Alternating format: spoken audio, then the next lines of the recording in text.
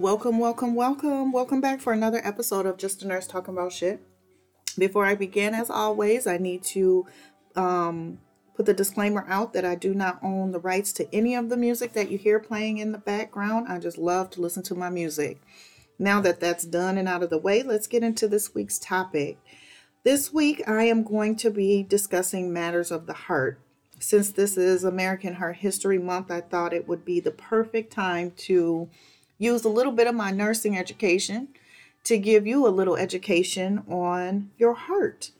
And so instead of me discussing my own personal history and the things I've gone through, or discussing things that may be considered an opinion or things such as that, I am actually going to be giving you some factual information about heart health. So how many people do you know personally, or you personally even, suffers from some form of heart disease? According to the CDC, cardiovascular disease is one of the number one causes of death in most ethnic groups in this country. And it affects men more than women, but both have extremely high incidences of risk. And this is so unfortunately true, not just in the African American community, but Asian and Native American. All ethnic groups are at an increased risk for the development of some form of cardiovascular disease. And honestly, I don't think it's a coincidence. But anyway, a lot of this cardiovascular disease is a result of the development of high blood pressure and high cholesterol, which in some cases is genetics, which we can't do anything about. But there is a lot of instances and risk factors that we can change that will lower these numbers significantly if we would just follow through on the recommendations to avoid the development of high blood pressure or high cholesterol. So like I said, some of it is the result of genetics, and we can't really do anything about our genetics. However, a lot of it is also due to the things that we eat and the unhealthy behaviors, lifestyle choices that we make, which include drinking alcohol, smoking, cigarettes or otherwise, drug abuse, and sedentary lifestyle, which is the lack of regular exercise.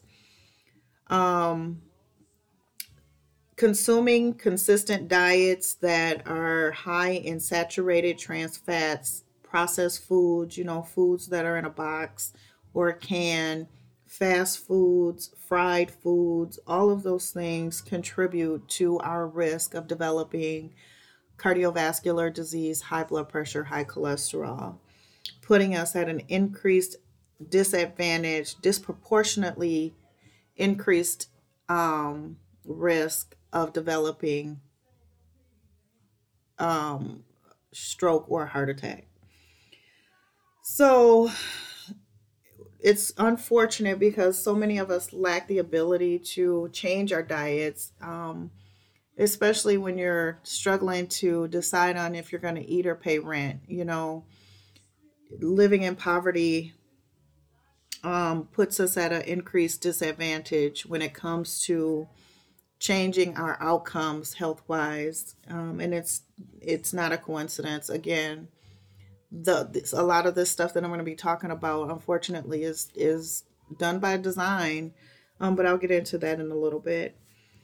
So I'm not going to go into great detail about the mechanics of cardiovascular disease. There's so many different types of heart disease out there, including like heart failure, cardiomyopathy, things like that. But I'm not going to discuss those things. I'm only going to be talking about cardiovascular disease related to high blood pressure, high cholesterol, which increases your risk for stroke and heart attack. And I'll also throw in a little bit of information about how diabetes plays a role in this. So ways of decreasing your risk for the development of cardiovascular disease, or if you already have it, ways to decrease your chances of developing or experiencing a stroke or a heart attack are related to some things that you can do, but it's going to require a change in your mindset. One of the first simplest changes that can be made is developing a regular and consistent exercise routine that you implement into your life that involves on minimum 3 times a week of high intensity exercise that increases your heart rate for at least 30 minutes per session, making it a minimum of 90 minutes of a fast heart rate per week.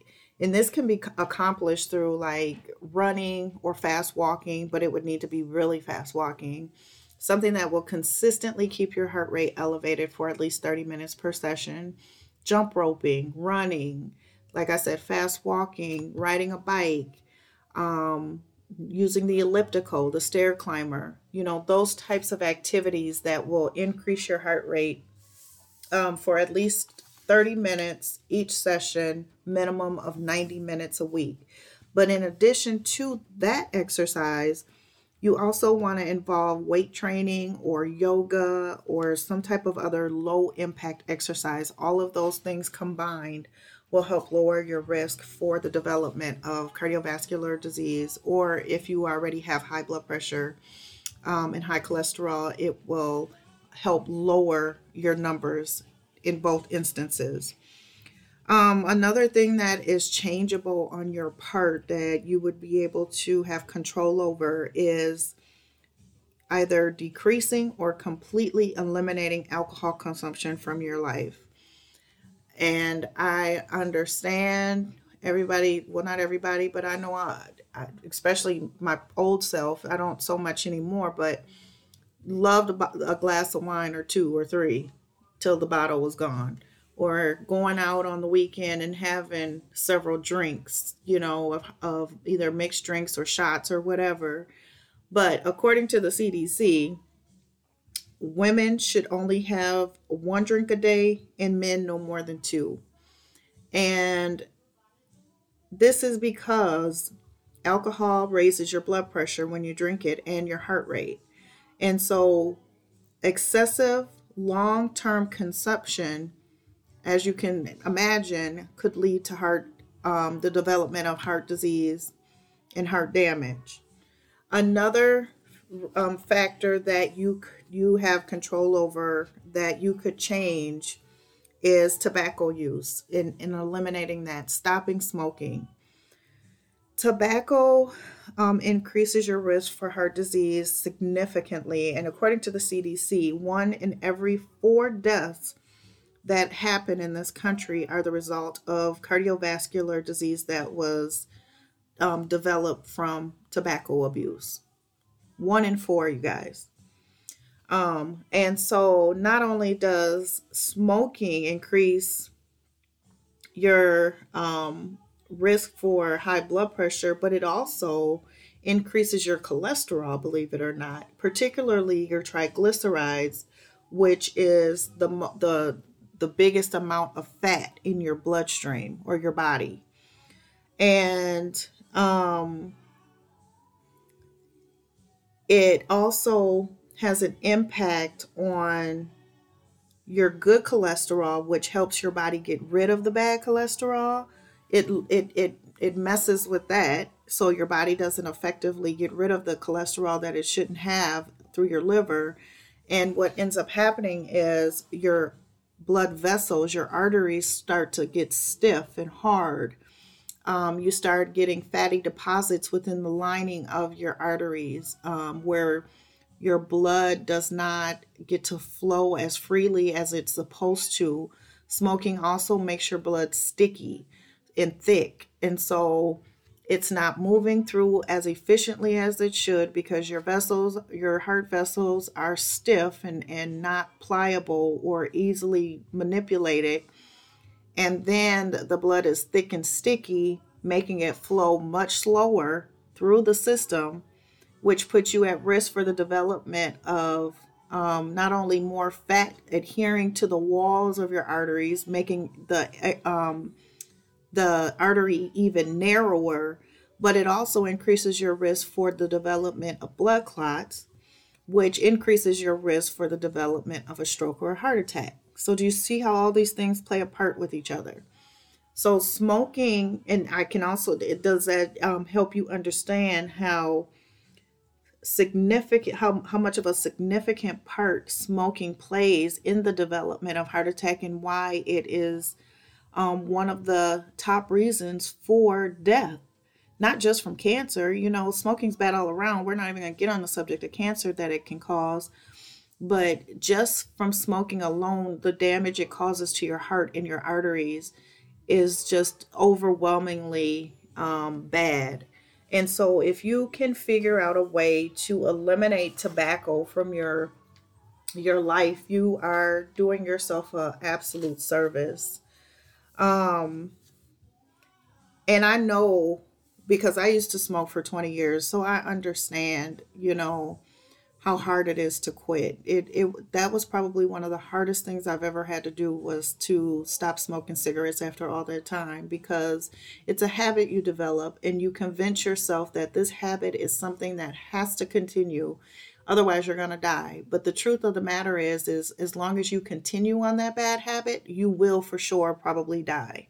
Not because you quit, but because you kept smoking. So those are things that you just got to keep in the back of your mind. Like, how important is smoking to you? Is it really worth the risk? Because it doesn't do anything helpful for you at all. I used to tell myself it relieves stress. And I used to tell myself, oh, I had to have it after I ate, or I had to have it before I went to sleep, or blah, blah, blah, blah, blah. But that was just all lies that I was feeding myself to make an excuse for my poor habits. And now that I don't smoke, I understand that. But in the midst of it, you could not convince me. So as a nurse, when I used to educate patients on the importance of quitting smoking, I never was one to say, you need to quit. And, because when I used to smoke, I get it. It's not that easy to quit. And it doesn't help with someone trying to shame you or any of that to get you to quit. It just makes you want to smoke even more, or just disregard what they're saying and not take the reason they're telling you to stop smoking as seriously. So if you are a tobacco user, I ask you to really do some soul searching as to how important it is for you to continue to smoke, and if it is risk you taking the chance of not only cancer, but also getting to a place of having heart problems that would lead to you developing a stroke or a heart attack that could alter your life in ways that you can't even imagine unless you've already experienced it. You would know what I mean. But anyway, enough about the smoking. The next thing that you would want to work on, that hopefully you have control over it. And when I say have control over it, this I'm going to say very lightly, because it's hard to change your diet when your finances are not in a place where you can change your diet. Eating healthy is expensive. It's so unfortunate. I'm a single person and I eat majority fruits and vegetables now. But just for me alone, my grocery bill is like $70 a month. Or excuse me, I wish $70 a week. And that's strictly fruits and vegetables. I hardly buy meat anymore, because that's another thing that we really need to cut out of our diet and try to get our protein and that sort of thing from other sources. But diet is another factor that could have a positive or negative impact on your development of cardiovascular disease, high blood pressure, and high cholesterol. And it's so unfortunate, because this is especially true in the inner city. All of the things that we should not be doing are readily available and very reasonable for us to be able to afford them. From McDonald's to a liquor store on every other corner, all of those things that we should not be consuming are readily available to those in the inner city. And it's it's doable because you can easily go to McDonald's or something and get a meal for $5 and be full, but it's all crap, and plugging up your arteries and increasing your risk for all kinds of sickness. However, you try to go to the store and buy not mainly fruits and vegetables, and you can't afford it because not only is it expensive, but fruits and vegetables go bad fast.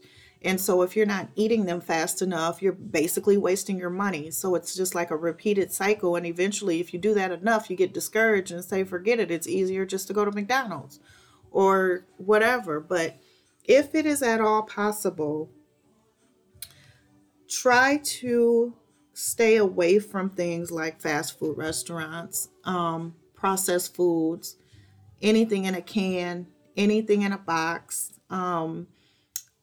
saturated fats, trans fats, all of those things are bad for you. Um, and um, things like vegetable oil. Like you could buy a gallon of vegetable oil for like $6, but that is the worst oil you could use, opposed to grapeseed oil or avocado oil or olive oil.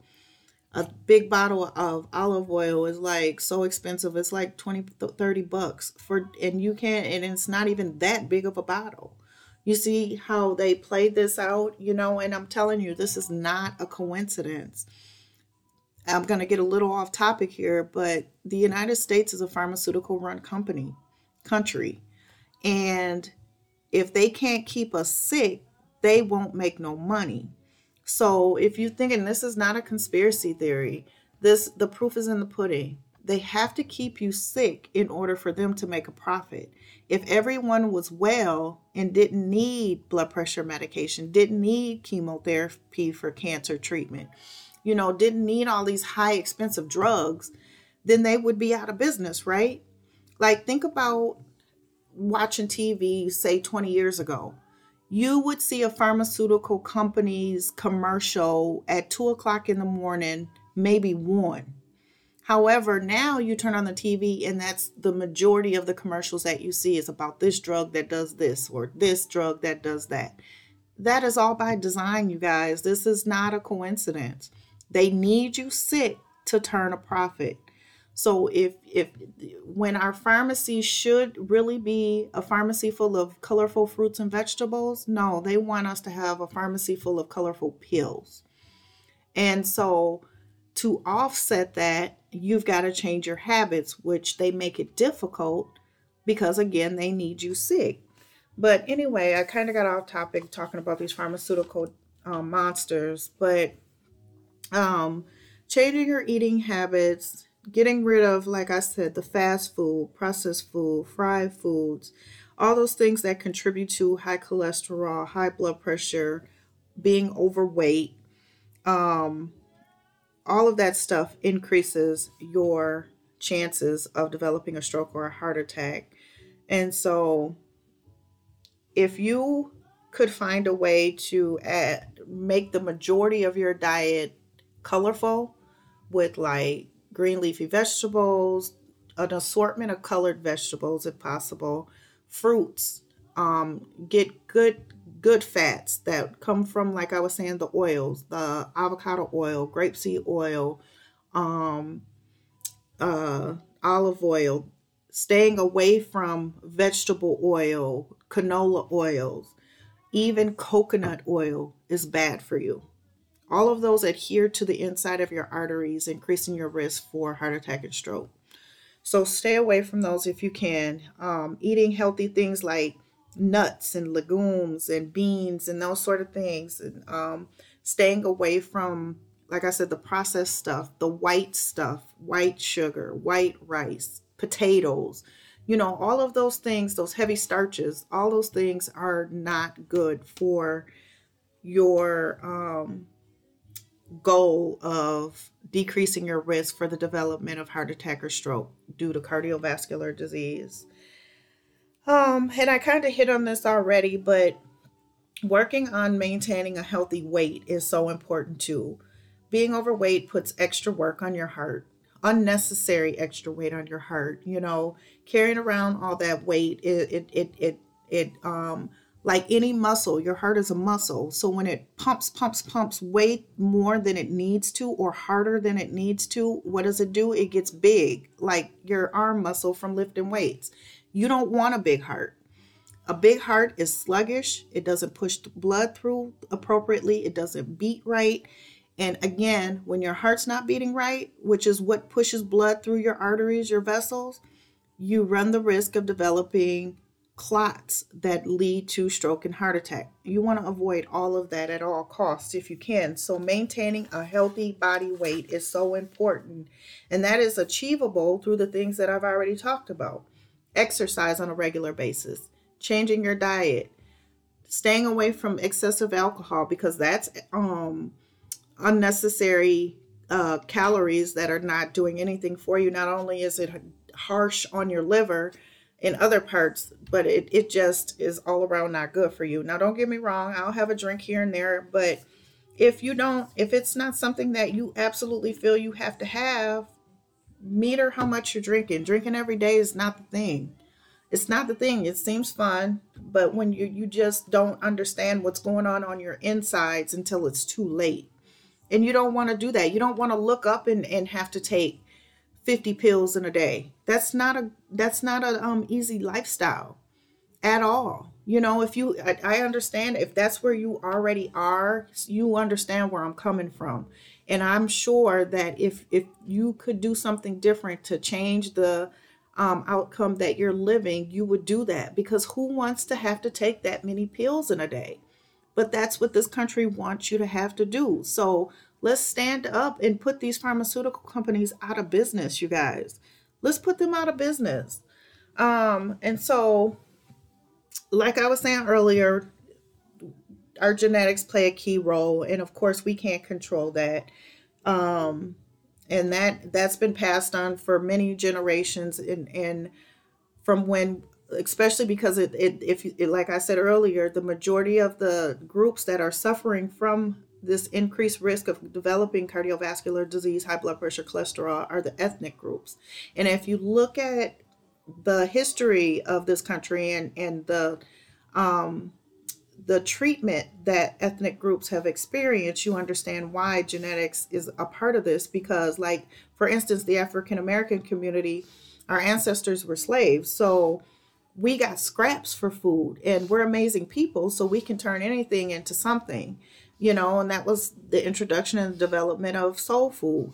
However, soul food is horrible for you. I know there's some chefs that have mastered making it more healthy, which I applaud you. Like I said, we can turn anything into something. But if you think about all those generations that we ate it in the unhealthy way, and over time that changed our DNA, which has been passed down from one generation to the next. So that's where the genetic part comes into play. But for the things that you can change, I beg of you to work toward it a little bit at a time. Doesn't have to all happen overnight. Change is hard, and change takes time. It takes persistence, and it takes consistency, and it takes determination. And so make up your mind that you want to be one of those people who is healthy, who is 80 years old, being able to still run around and do things for yourself independently, and not be dependent upon a walker or a wheelchair or a cane or something that and a bunch of pills and all of these things so that you can continue living, because that's really not that's not a good what is the words I'm looking for? That is not a fulfilling and happy life. I'll just say it like that. And of course, you got to make what you got as best as you can. But if there's some things that you can eliminate and take care of now, why not do that? And that includes changing your lifestyle habits, exercising, better eating habits, removing or decreasing the alcohol, stopping smoking, all those things. If you're using drugs, that's really harsh on your arteries and your heart and all that. If you're on heavy drugs like cocaine, crack, heroin, all those things, that does such horrible, harsh damage to your vessels in your heart, just even one use. I beg of you to try to seek some type of treatment that would be long lasting treatment, so that you can stay abreast of it, so that you don't fall back into the bad habit of using again. I really pray for you that you're able to pull yourself free from that. Um, and so again, aside from the genetics, the things that you can change, please try your best to do that very thing is make a change. Now, before I go, there's a couple things I do want to talk about. Diabetes is another huge risk factor for the development of cardiovascular disease. They all kind of run together, and they uncontrolled blood sugars impacts your vessels in a huge way, which would lead to you developing high blood pressure and high cholesterol. Kind of like how the high cholesterol makes your arteries hard and non-pliable, so does the elevated blood sugars or uncontrolled blood sugars. If you're a type 2 diabetic, you have somewhat of control over what happens.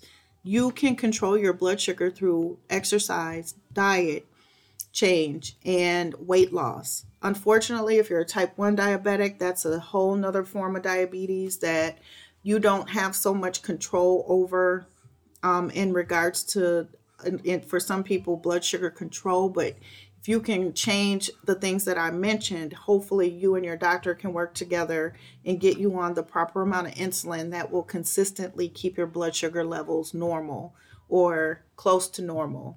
And what a normal blood sugar range is for someone who actively has type 2 diabetes is 70 to 130. And so, it is so important that you try to stay as close to that range as possible on a consistent basis, not having it 70 one day, 500 the next day, 321 another day. That's too much bouncing around, and that creates irreversible damage to your arteries on the inside. Maintaining glycemic control is so important in the prevention of developing cardiovascular disease. So getting your A1C levels down below 7 or 8, if you can, is what you want to aim for, and keeping it there on a consistent basis. Now, before I close this out, I want to give you a couple normal ranges aside from the blood sugar that I just gave you. Normal blood sugar is between 70 and 130 for someone who's already a diabetic. If you are not a diabetic, a fasting, meaning no food for the last 12 hours, I believe is what they consider fasting, is between 70 and 99. And so aside from that, a normal blood pressure should be between 120 over 80. That's normal. Cholesterol numbers. A normal total cholesterol should be less than 200. A normal LDL, or the bad cholesterol, should be less than 100. Normal HDL, or the good cholesterol, should be greater than or equal to 60. And the normal range for your triglycerides should be less than 150. So really quick, just give you a little information on what actually cholesterol is. So cholesterol are proteins. They're called lipoproteins that carries the cholesterol throughout our bodies in our bloodstream. And so our LDL, or the bad cholesterol, which is a majority of the total cholesterol in our bloodstream,